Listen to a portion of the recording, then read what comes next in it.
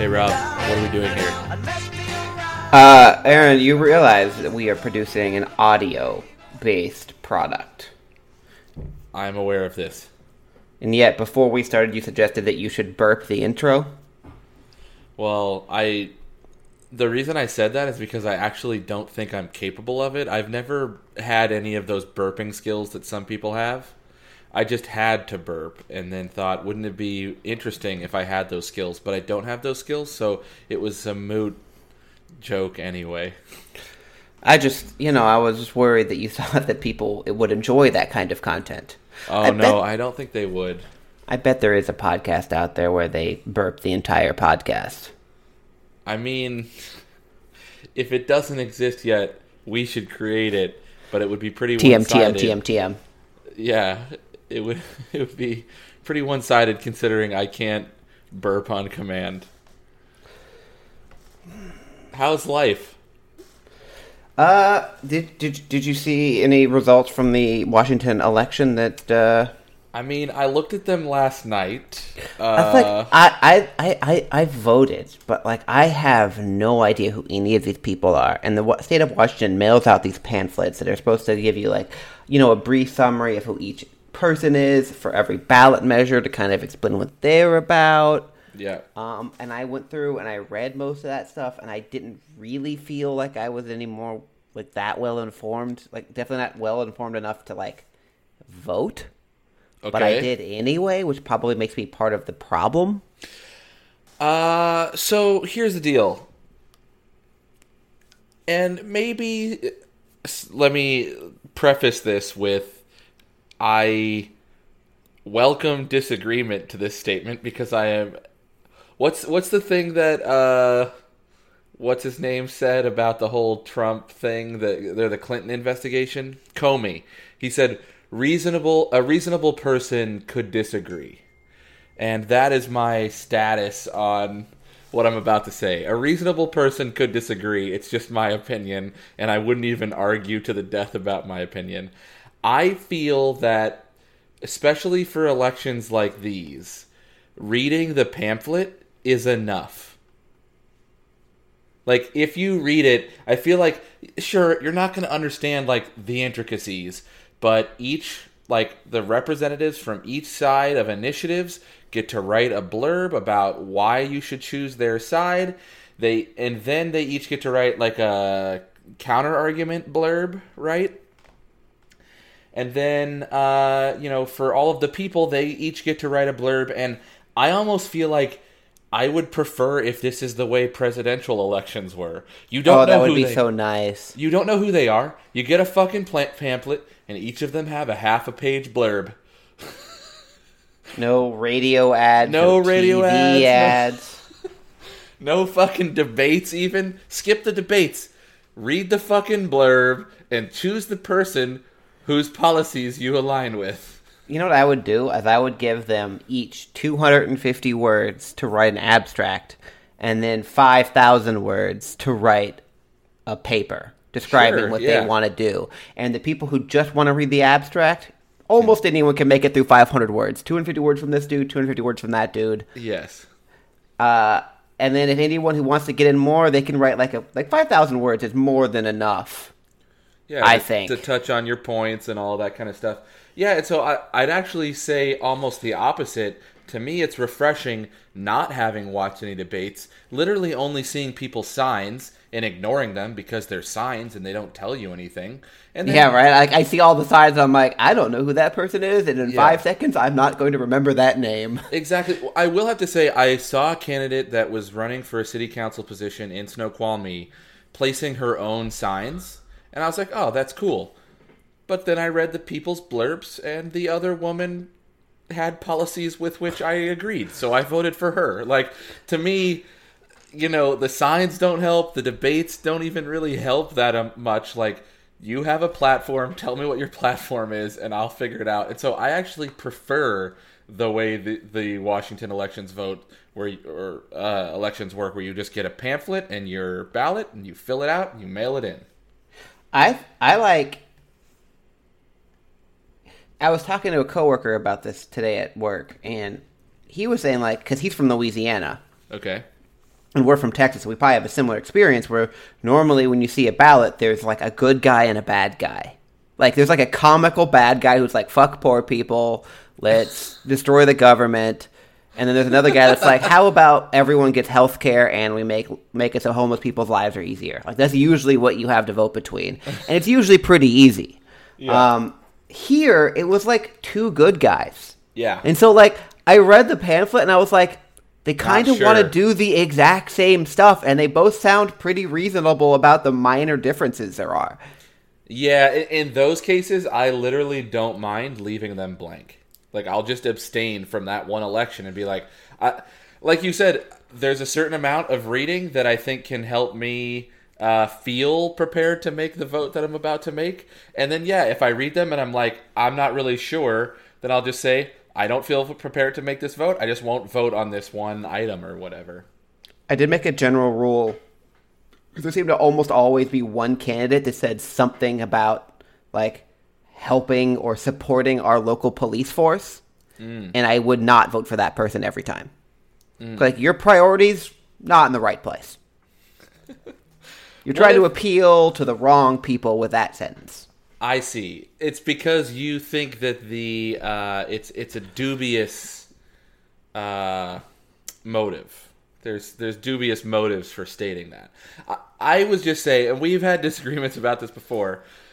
My opinion is, if you're stating it in a way that, in like deep down, you mean like you want to improve upon the way the policing is done in our communities, in not just the ways that the police want, but the ways that the community wants, then I think that that's a valid thing to want for the community.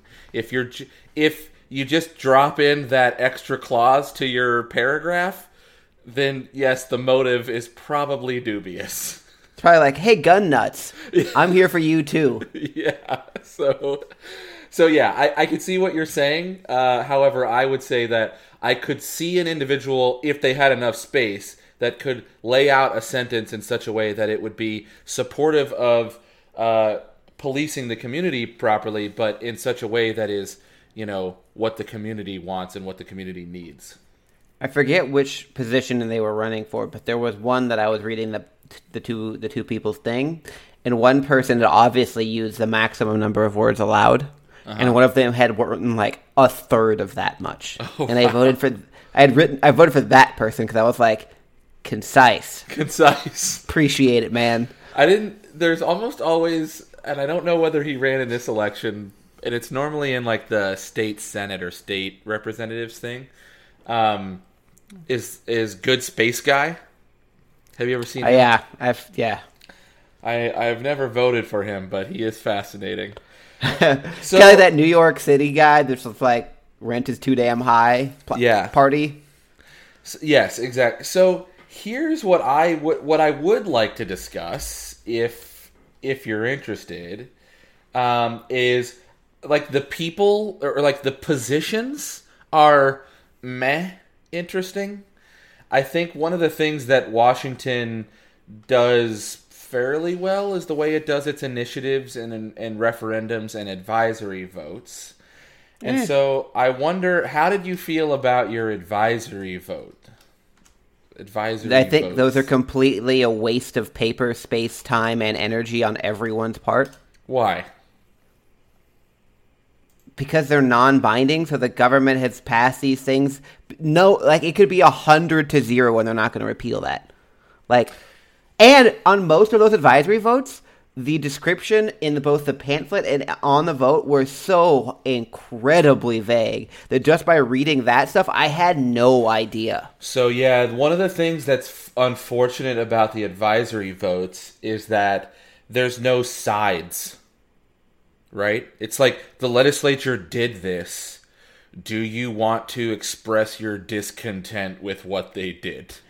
Right? It's so pointless. It's so pointless. So I was going to say the same thing. Can you imagine how big our ballots would... Like, I want you to think of how big the ballot was. How big would it have been had it not been for advisory votes? No, yeah, I mean, there was 11 of them.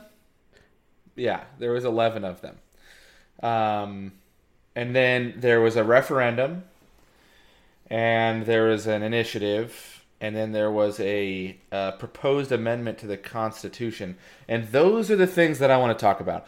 I think the advisory votes are interesting. So for people who don't know or live outside of Washington State, the advisory votes are literally, and like Rob said, when you read the text is always the same, because and I think I was here when they voted on it, there was a referendum or initiative or something that says, when the legislature increases taxes anywhere, there should be an advisory vote the next cycle. And that was approved, which is why we do this.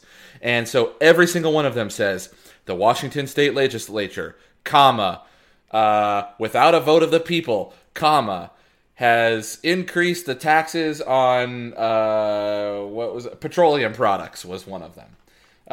Do you think that this should be maintained or repealed? And like Rob said, it's completely non-binding, which is why it's called an advisory vote. I guarantee that most legislators don't even know the results of those votes, because their like advisor comes in and it's like, hey, all the advisory votes came in. Do you want to see the results? And like, yeah, put them there. And he's pointing at his trash can. I agree and disagree. I agree that like action in the current session wise, I agree. It goes in the trash in that partition of their brain. In terms of the things that they may or may not say during the next election cycle, they can use these things as like, ways to figure out what people like and don't like.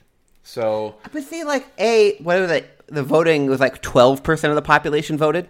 Yeah, that's and true. Then 11.9% of that population was wildly uninformed on each of these policies and things they were voting on. Yeah. So, like you don't learn anything from this because no one's going to take the time. Like, I actually went through the effort of reading the blurbs and then doing more research online because even the blurbs did not tell me what was going on. Yeah. And so it's like, how many of those people are really going to do that? So they're going to see... Like, there was one of them that was worded that made me think that they were going to give logging companies a discount on their taxes, and it was literally the exact opposite. So it's like, I don't know. They're pointless. They're a waste of time, energy, and space. Yeah. I would not have them. Yeah, okay, cool. So let's talk about the other ones since we already got into this topic, and I think it's fascinating. The first one is a proposed amendment to the Constitution.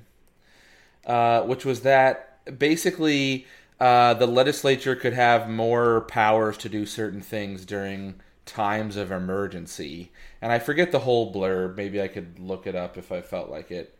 But that was the basic thing. And do you know the result of that election, or that vote? I don't. It was approved 64.6% to 35.4%. So that's quite a margin, actually. I remember reading that, and it was like, it was a very specific kind of catastrophic event that they'd get more power in. And It wasn't power to the governor, it was power to the legislator, which is better because it's still not giving any one person. One person, yeah. And, like, the catastrophic events that they had listed in there, I was like, well, if that actually happens, then there's going to be a much bigger problem than who's running the fucking government. Yeah. It's one of those things where it's like, I just assumed that the government would start making emergency declarations and all of us would go, okay, sure, I guess. Like, I don't give a fuck because I'm, like, not eating over here. Yeah.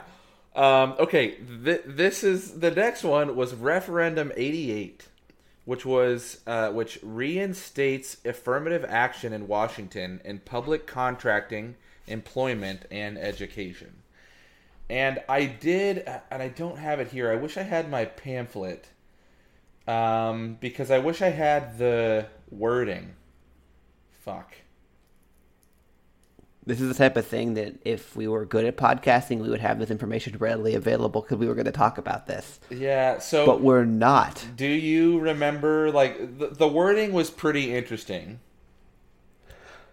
Yeah, they were going to make it, like... It would have been pretty weak affirmative action had it passed. Exactly. Spoiler alert, it didn't. Spoiler alert, it didn't. What did you vote on that? Yes. I also voted yes. Yeah, it was one of those things where it was like, it was the weakest form of affirmative action you could possibly imagine. I mean, I am personally for very strong affirmative action, but like I'm for probably not as strong as you, but moderate, right? Like I could go farther than this referendum went. It didn't go very far. But because it had the word affirmative action in it, I was pretty sure it would get rejected. Although it was narrow, 51.7 to 48.3. And now it brings us to the one that was the most famous one. I think that one, the affirmative action, was actually more famous. Really? I think more people were talking about that because it has racist implications to it, race implications to it, and people fucking love talking about race. Depends on who you are. Do you mean like people, the media, or the people sitting around you in the office?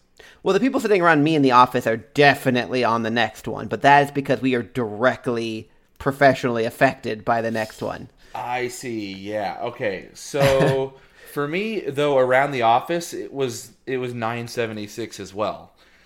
Like, I think a lot of the people that I work with probably voted to approve Referendum 88. And then I'm sure, at least not a single person I talked to said that they were voting yes on 976.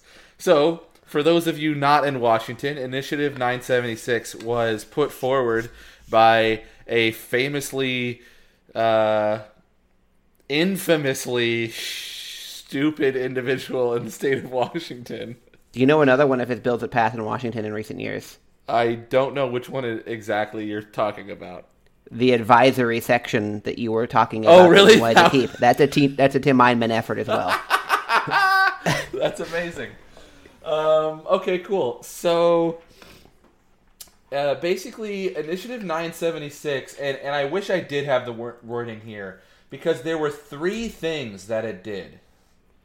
It set it so that statewide car tabs were to be set at $30. No more than $30.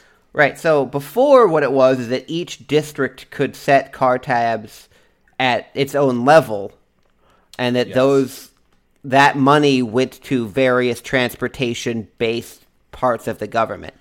So Seattle had much higher tabs than other places, but that funding went to things like Sound Transit and the Port of Seattle and King County Metro, which all run various transportation-based things. Like Sound Transit and King County Metro both run bus services. The port operates the airport as well as the port. Yeah, so I wanted to talk about that piece of it last because I think that's the one that's most harmful. Another one of them was that Sound Transit just put out a bunch of bonds to fund Sound Transit and bus services, and they have to immediately pay all of those back. Yeah. So, I think that one's going to have a lot more immediate impacts on the area. Yeah. Okay. Because Sound Transit's going to have to cut bus services. Maybe I was thinking of... The long-term impacts of the first one are going to be much greater, but the immediate impacts that people are going to see in the next year or two are the Sound Transit cutting back on bus services. The one that I sort of agreed with was the Blue Book value one. That basically you pay a fee, like a percentage of your car's value, and the state of Washington just used like the brand new model of your car. Even if you owned a 2011 Toyota Corolla, they would make you basically pay your fee against the MSRP of a 2019 Toyota Corolla. I agree with that, not because I agree with it fully. I agree with it for people who are like regressively affected by that. I would actually have carved it in half. If your car's Blue Book value, MSRP is like more than $30,000, fuck you, pay the full price. If your car's MSRP was like when you bought it or a new model was less than $30,000, then use the Kelley Blue Book. I want it to be more like, The problem with the Kelley Blue Book value and the reason why they didn't use it is because there's no check on it. Kelley Blue Book can set the value at whatever it wants, and so they're manipulatable by individuals. So that's why they didn't go with the Blue Book value. I do agree that the way they did go with it wasn't good. Yeah, they don't amortize it properly. But I'm okay saying rich people who have cars worth more than X dollars, like, fuck it, you can pay the full price, you're probably fine. I mean, they probably should have done it based on the value of the car purchased, and then each year after purchase, reduce it by a percentage. Exactly. That's fine, too. I'm just saying, like... Of course, then you'd have skeezy people, like, selling Lamborghinis for 1 penny and blowjobs, you know what I'm saying? Because it's like... I don't know how that would all work, but...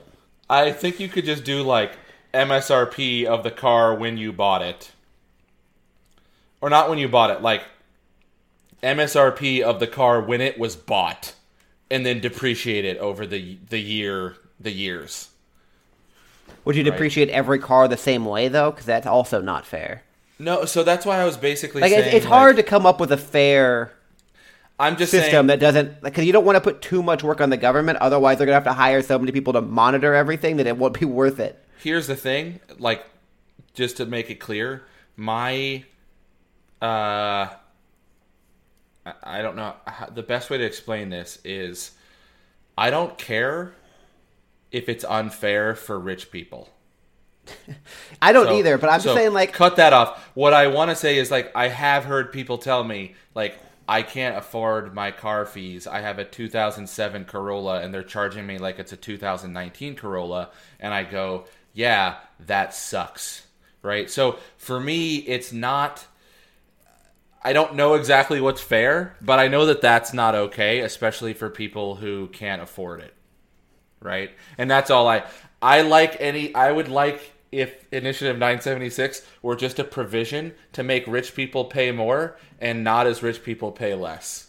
But see, that's the exact opposite of what Tim Eyman wants. That's not what was going to be in the bill. I know. It's so comical that it's like, it's literally the exact, and yeah. Anyway, the people who are still paying the most are people with the most valuable cars. So this ends up being a bigger break for rich people with 15 cars than it is going to be for any. It's way bigger. It's the same thing as all of these other like the same way Trump tax cuts worked and shit. Like, anytime you cap taxes, you are only helping the rich. Period. Plain and simple. Like, you cannot fucking argue that. And so when you read this and you go, car tab fee set to $30, it's like, all of you fucking people who said yes, like, are you super wealthy or something?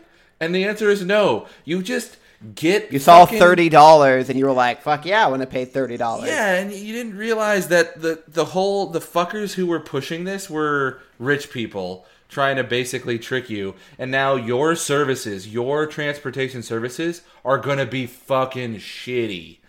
They're either going to be shitty or more expensive. Like, they're going to be one or the other. Well, that's true. They're going to either increase bus fares, but as far as they're going to run less buses. As a person with lower income is concerned, fucking shitty. More expensive or fucking shitty, both are fucking shitty, right? Like, it's just, it's so disheartening to me to see stuff like this. It's like, man, how did we get here? And it's literally, and I can understand the argument that people are like, you're being a pretentious dick, but like, these people are being duped. Like, it's there's no question. Like, Tim Eyman is fucking duping these people. Hey, I'll bring it down from 40 to 30. I just don't know how you can see a thing with Tim Eyman's name on it and not just intuitively think, oh, I don't know exactly what this is, but it's bad. And I'm probably being duped if I think it's good. Yeah, so...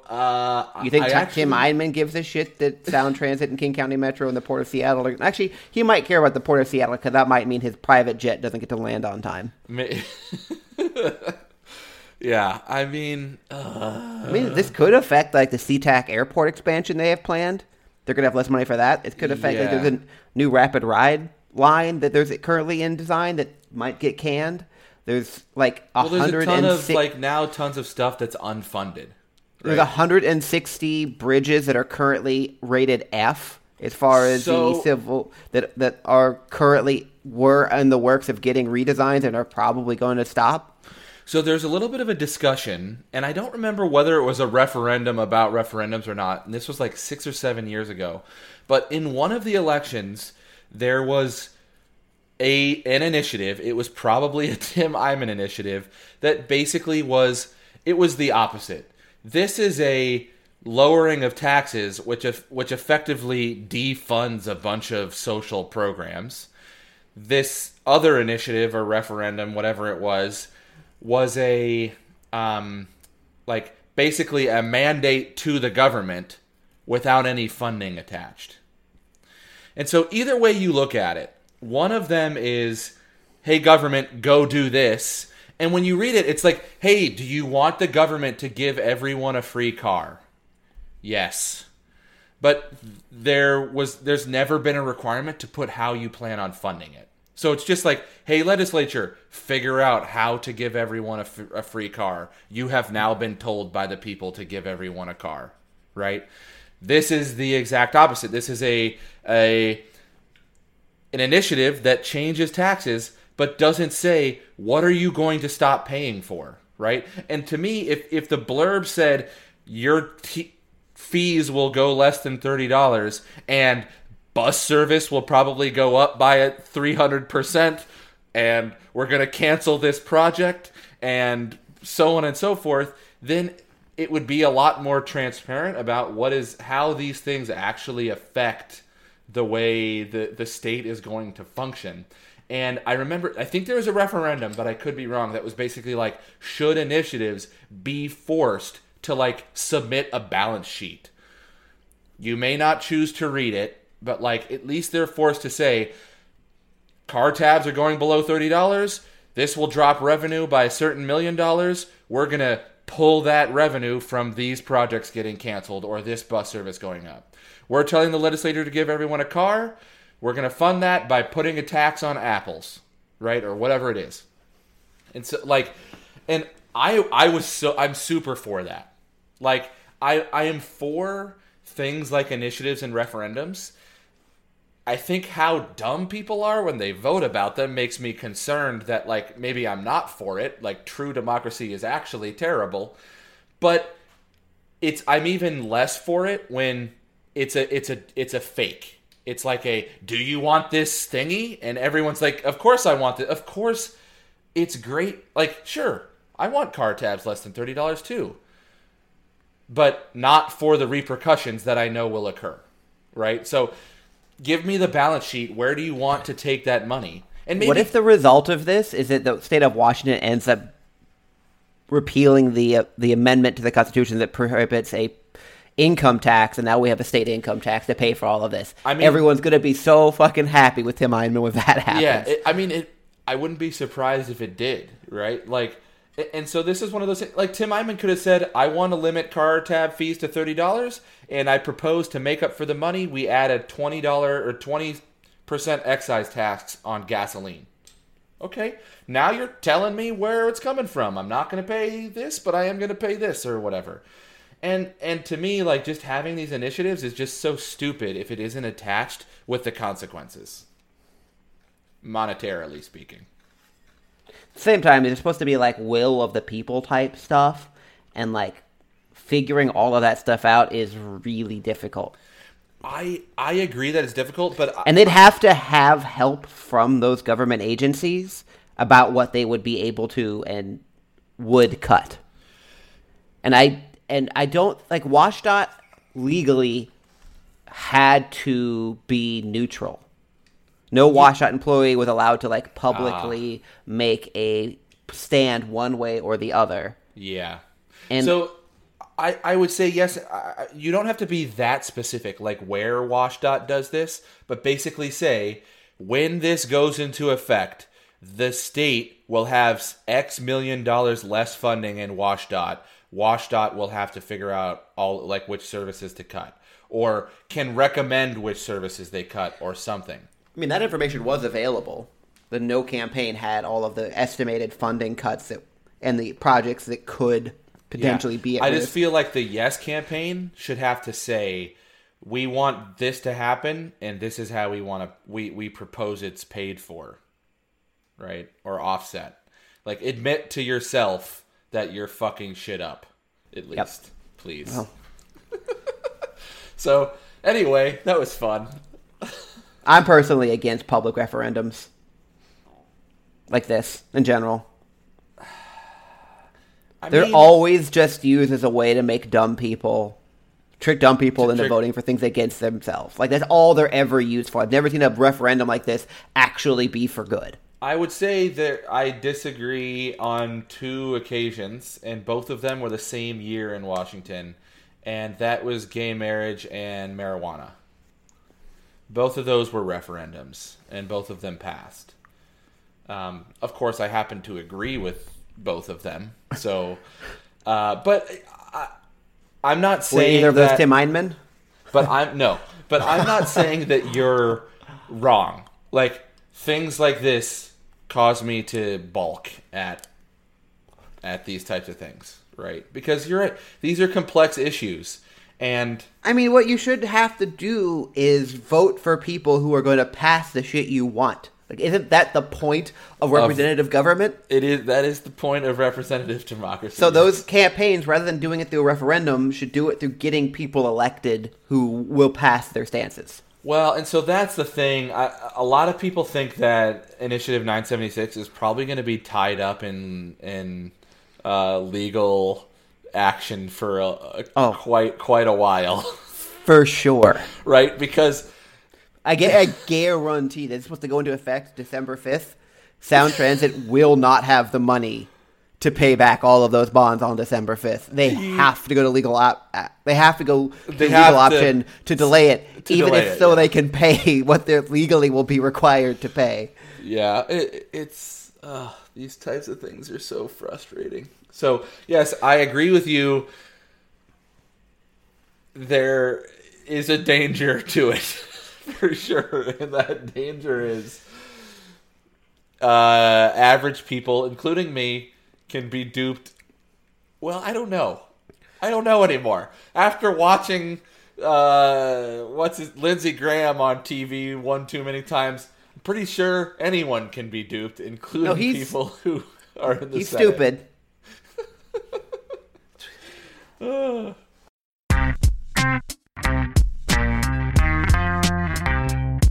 Due to just difficulties of real life, this will be a shorter episode than usual, so we're going to just go ahead and hop from that straight into Sports Ball Corner.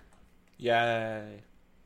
The World Series was relatively recent of this broadcast, and a couple weird baseball-y things happened that I just have no relevance. They have no need for anyone to know, but I think they're fascinating and why baseball's fun, so that's what I'm going to tell you about right now. The Houston Astros played the Washington, D.C. Nationals. And it's a best of 7, and it went 7 games. Okay. And for the first time in all major American sports that have 7-game series, the home team won 0 games. Oh, interesting. It was crazy. Because they switch off, right? Yeah, so the team that had the best regular season record has home field advantage, and they do 2 games there, then 3 games at the other stadium, and then 2 more games at the other place. So that way there's 4 and 3. Yeah, but why not just swap them 1-2, 1-2, 1-2, right? Less flying. Okay, cool. Less travel. Yeah, okay. I'm cool with that. They used to do 2-2-2-1. That used to be the way it went, but I don't know, I guess less travel. Yeah. I don't know exactly why they did it the way they did it, but that's the way they do it. Okay. So the home team won 0 games, which the Houston Astros had the better regular season, meaning that they had home field advantage, meaning that they lost the World Series because no home team won a game. Yeah, and they had the advantage of one extra game being at home. The Astros' best pitchers, who had dominated all season, were unable to get a home win, which is absolutely crazy. Justin Verlander has been the Astros' best pitcher for a number of years, but the Astros recently picked up another guy who's also just very good. It's not like Verlander's fallen off at all, but he's one of his best pitchers. He leads baseball history with the most postseason strikeouts ever. Oh, but he has never won a World Series game. Like, anyone who knows baseball knows that pitcher win-loss is a bullshit stat that means nothing. It's still kind of interesting that he doesn't have one. It's just crazy how many he's played in, how good he is. It's not that he's choked either. Like, he's almost always pitched well. It's just that his team never shows up for him at the same time that he pitches well, so they always end up losing games that he pitches. Yeah. Anyway, the second interesting thing is that they do, the MVP award for the season, but a smaller honor, but it's still an honor, is to win the World Series MVP, which is the most valuable players during the World Series series. And that went to a man named Steven Strasburg, who was a pitcher for the Washington Nationals. I don't remember, it's not that important, but when Steven Strasburg was first drafted into MLB, he was supposed to be the next coming of baseball Jesus, so he went number 1 overall in the baseball draft. Okay. This is the first time in baseball history where the number 1 overall pick has won World Series MVP. That is insane. People always talk about baseball, how the draft is really a crapshoot, but for that level of just proof in your face that it's a crapshoot, that you just don't know how good people are going to be, is crazy to me. And then the final thing that I thought was interesting is that Steven Strasburg won Finals MVP and went to San Diego State University for college. Okay. During the NBA season, you may remember the Toronto Raptors won the championship. And they do a similar thing where they have a Finals MVP. Okay. The Finals MVP this year was Kawhi Leonard, who went to San Diego State University. This is the first time ever where within the same calendar year, 2 different sports have had a Finals MVP from the same university. That is going to be a Trivial Pursuit question because people are going to read that question what is the only American university to have 2 Finals MVPs in the same calendar year? Nobody's going to be it's obviously San Diego State. Yeah. Interesting. I don't know. As I said, those are 3 pointless things, but I found them interesting. Sports. Yeah. Interesting. This is an intersection of 2 things that I enjoy: the Supreme Court and arguments about grammar. Yeah, those are right in your wheelhouse. And I just learned about this today. Basically, I'll read the first paragraph of this article. The U.S. Supreme Court heard arguments today in an immigration case that has spawned debate over a 2-word phrase that on its face seems simple enough. The term is, quote, renders inadmissible, unquote. And based on the debate in the courtroom, it's actually nearly incomprehensible. So, here's what happened. This guy came to the United States when he was 11 with his mother. At age 18, he pled guilty to felony criminal charges. Not anything, I'm guessing not violent, maybe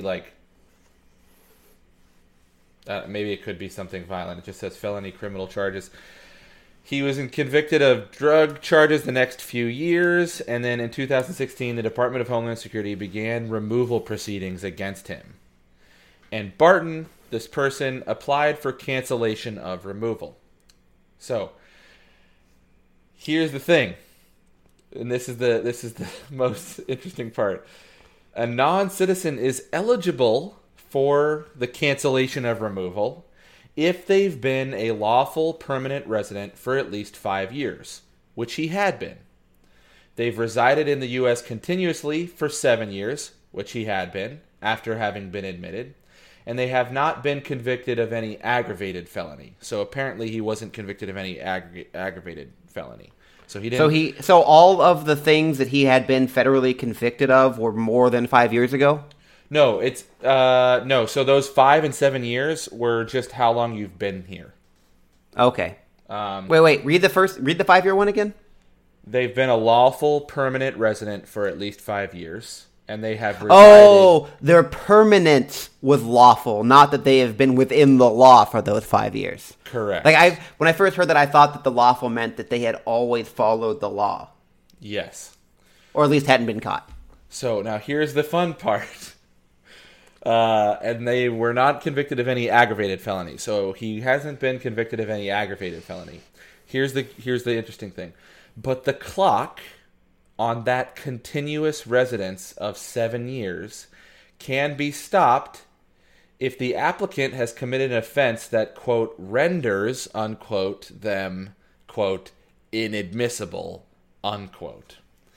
So, what basically said, Justice Kagan basically said, if you're already here... How can you be inadmissible? Exactly. How can you be rendered... That was my first question. Is like, how can you be rendered inadmissible if you're already here? Yes. So, basically, Barton's lawyer countered that his client, exactly like you said, cannot be rendered inadmissible when he's already here and has been since he was 11. He says that the government is reading the immigration law too expansively.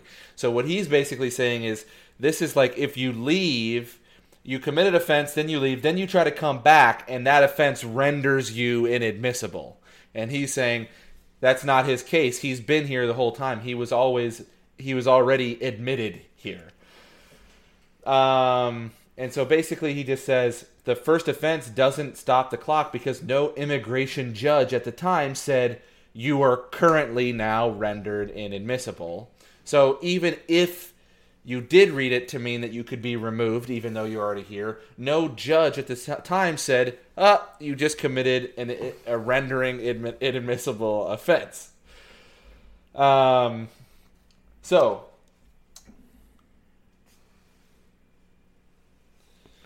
like, what this guy is fighting for is to be able to fight the proceedings? Yes. So even if he wins this case where they've decided this rendered inadmissible thing is bullshit, he still has to face the prospect of being deported. His cancellation application still has to be approved. So, which it likely won't be, right? Probably. At this point, probably. There's going to be some flag marked and he's fucked forever. But yeah, he's applying to cancel the removal. And the government is saying, you can't even apply because you committed an offense that renders you inadmissible to this country. So here's where the fun part happens. This is what I love. So Alito, basically Breyer kind of leaned towards the Barton and basically said, okay, his quote is, he's been admitted. How could he be inadmissible? They admitted him. And then feigning ignorance said, you mean he would have been inadmissible had he not been admitted. Later, Alito, leaning more towards the government's perspective, says this quote, which I fucking love. It's a little long, but I'll read the whole thing. Can I take you back to Justice Breyer's intriguing question about the meaning of inadmissibility? The 11th Circuit had some very colorful examples about status and words that end in, quote, ABLE versus, quote, IBLE, unquote. And one of them had to do with rotten fish. So if a fish rots and it is inedible, you would say, well, it was inedible before the person ate it. But under Justice Breyer's interpretation of admissibility, suppose this person eats the fish and then goes to the emergency room to have his stomach pumped. Would the doctor say, well, the fish wasn't actually inedible because, in fact, he ate it?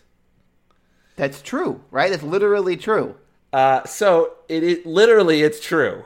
But colloquially, a you would say the fish was inedible because you either have This depends. I guess this is exactly the point. This is your definition of inedible. Exactly. A mountain is inedible. You can't eat it. Exactly.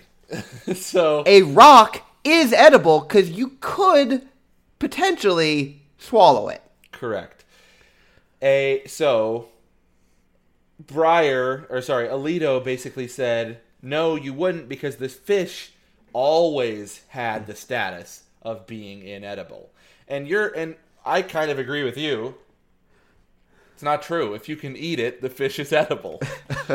But there is a little bit to be said about if the fish is edible, but the only results are that you die or have your stomach pumped, then I will admit, for all intents and purposes, it's inedible.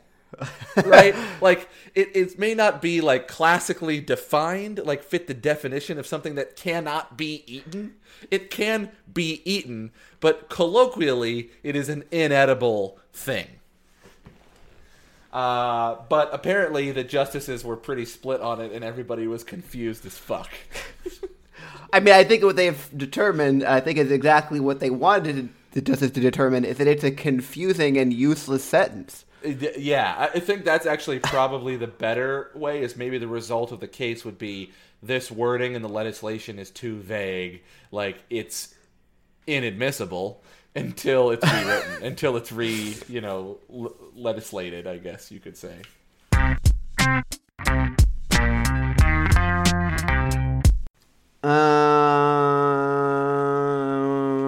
Sorry about the short podcast, although I guess I'm looking at the time. It's not going to be that short. No, it's still going to be about an hour. Like almost 50 minutes. If it is too short, then come tell us on the Facebook or send us an email at stillgotnothing at gmail.com. Tell us how sad you are. Tweet at stillgotnothing. Any of those types of social media, although I don't think we have an Instagram. No, but I mean, really? Why would we? We don't have a TikTok. I don't even know what the fuck that is. Don't have a Snapchat. I'm joking 10%. I know what TikTok is. What I mean when I say I don't know what that is like Isn't it Vine for slutty teenagers? Isn't that what TikTok is? Honestly, I don't know, but that sounds accurate to the general impressions I get. That's what I've heard, and in an effort to not get on any FBI lists, I have not investigated any further. You just want to be like, can I find slutty teens on TikTok? Yeah, I honestly don't know. I'm trying to... The way to describe it is that I'm aware of its existence, but that is as far as I've gone. When a TikTok pops up on one of my pre-approved subreddits, I will watch it. I am not going to go seeking TikTok videos like I used to go out seeking Vine videos. Whatever. Why did Vine go away? Because they couldn't monetize it and they went bankrupt. Oh, okay. Cool. Isn't TikTok more long? Like, the videos are longer, right? Aren't they like 30 seconds instead of 5 or something? No, maybe 7. Clearly the experts here. Yeah. Although that's kind of the whole theme of this podcast, is talking out of our asses. So let's definitively say exactly what TikTok is right now without having done any research. It's basically like Facebook in that we don't understand it the way 30-year-olds didn't understand Facebook when it came out. Yeah, exactly. That's exactly what it is. Those 30-year-olds, by the way, are now, what, like 45? Yeah, so just think of every 45-year-old person you know. They don't know fucking anything about Facebook. They probably never even heard of TikTok. I think TikTok's a clock brand. I mean, it is. Actually, I don't know that it is. It might as well be, though. They think it's like a sentence that you read to little children about clocks.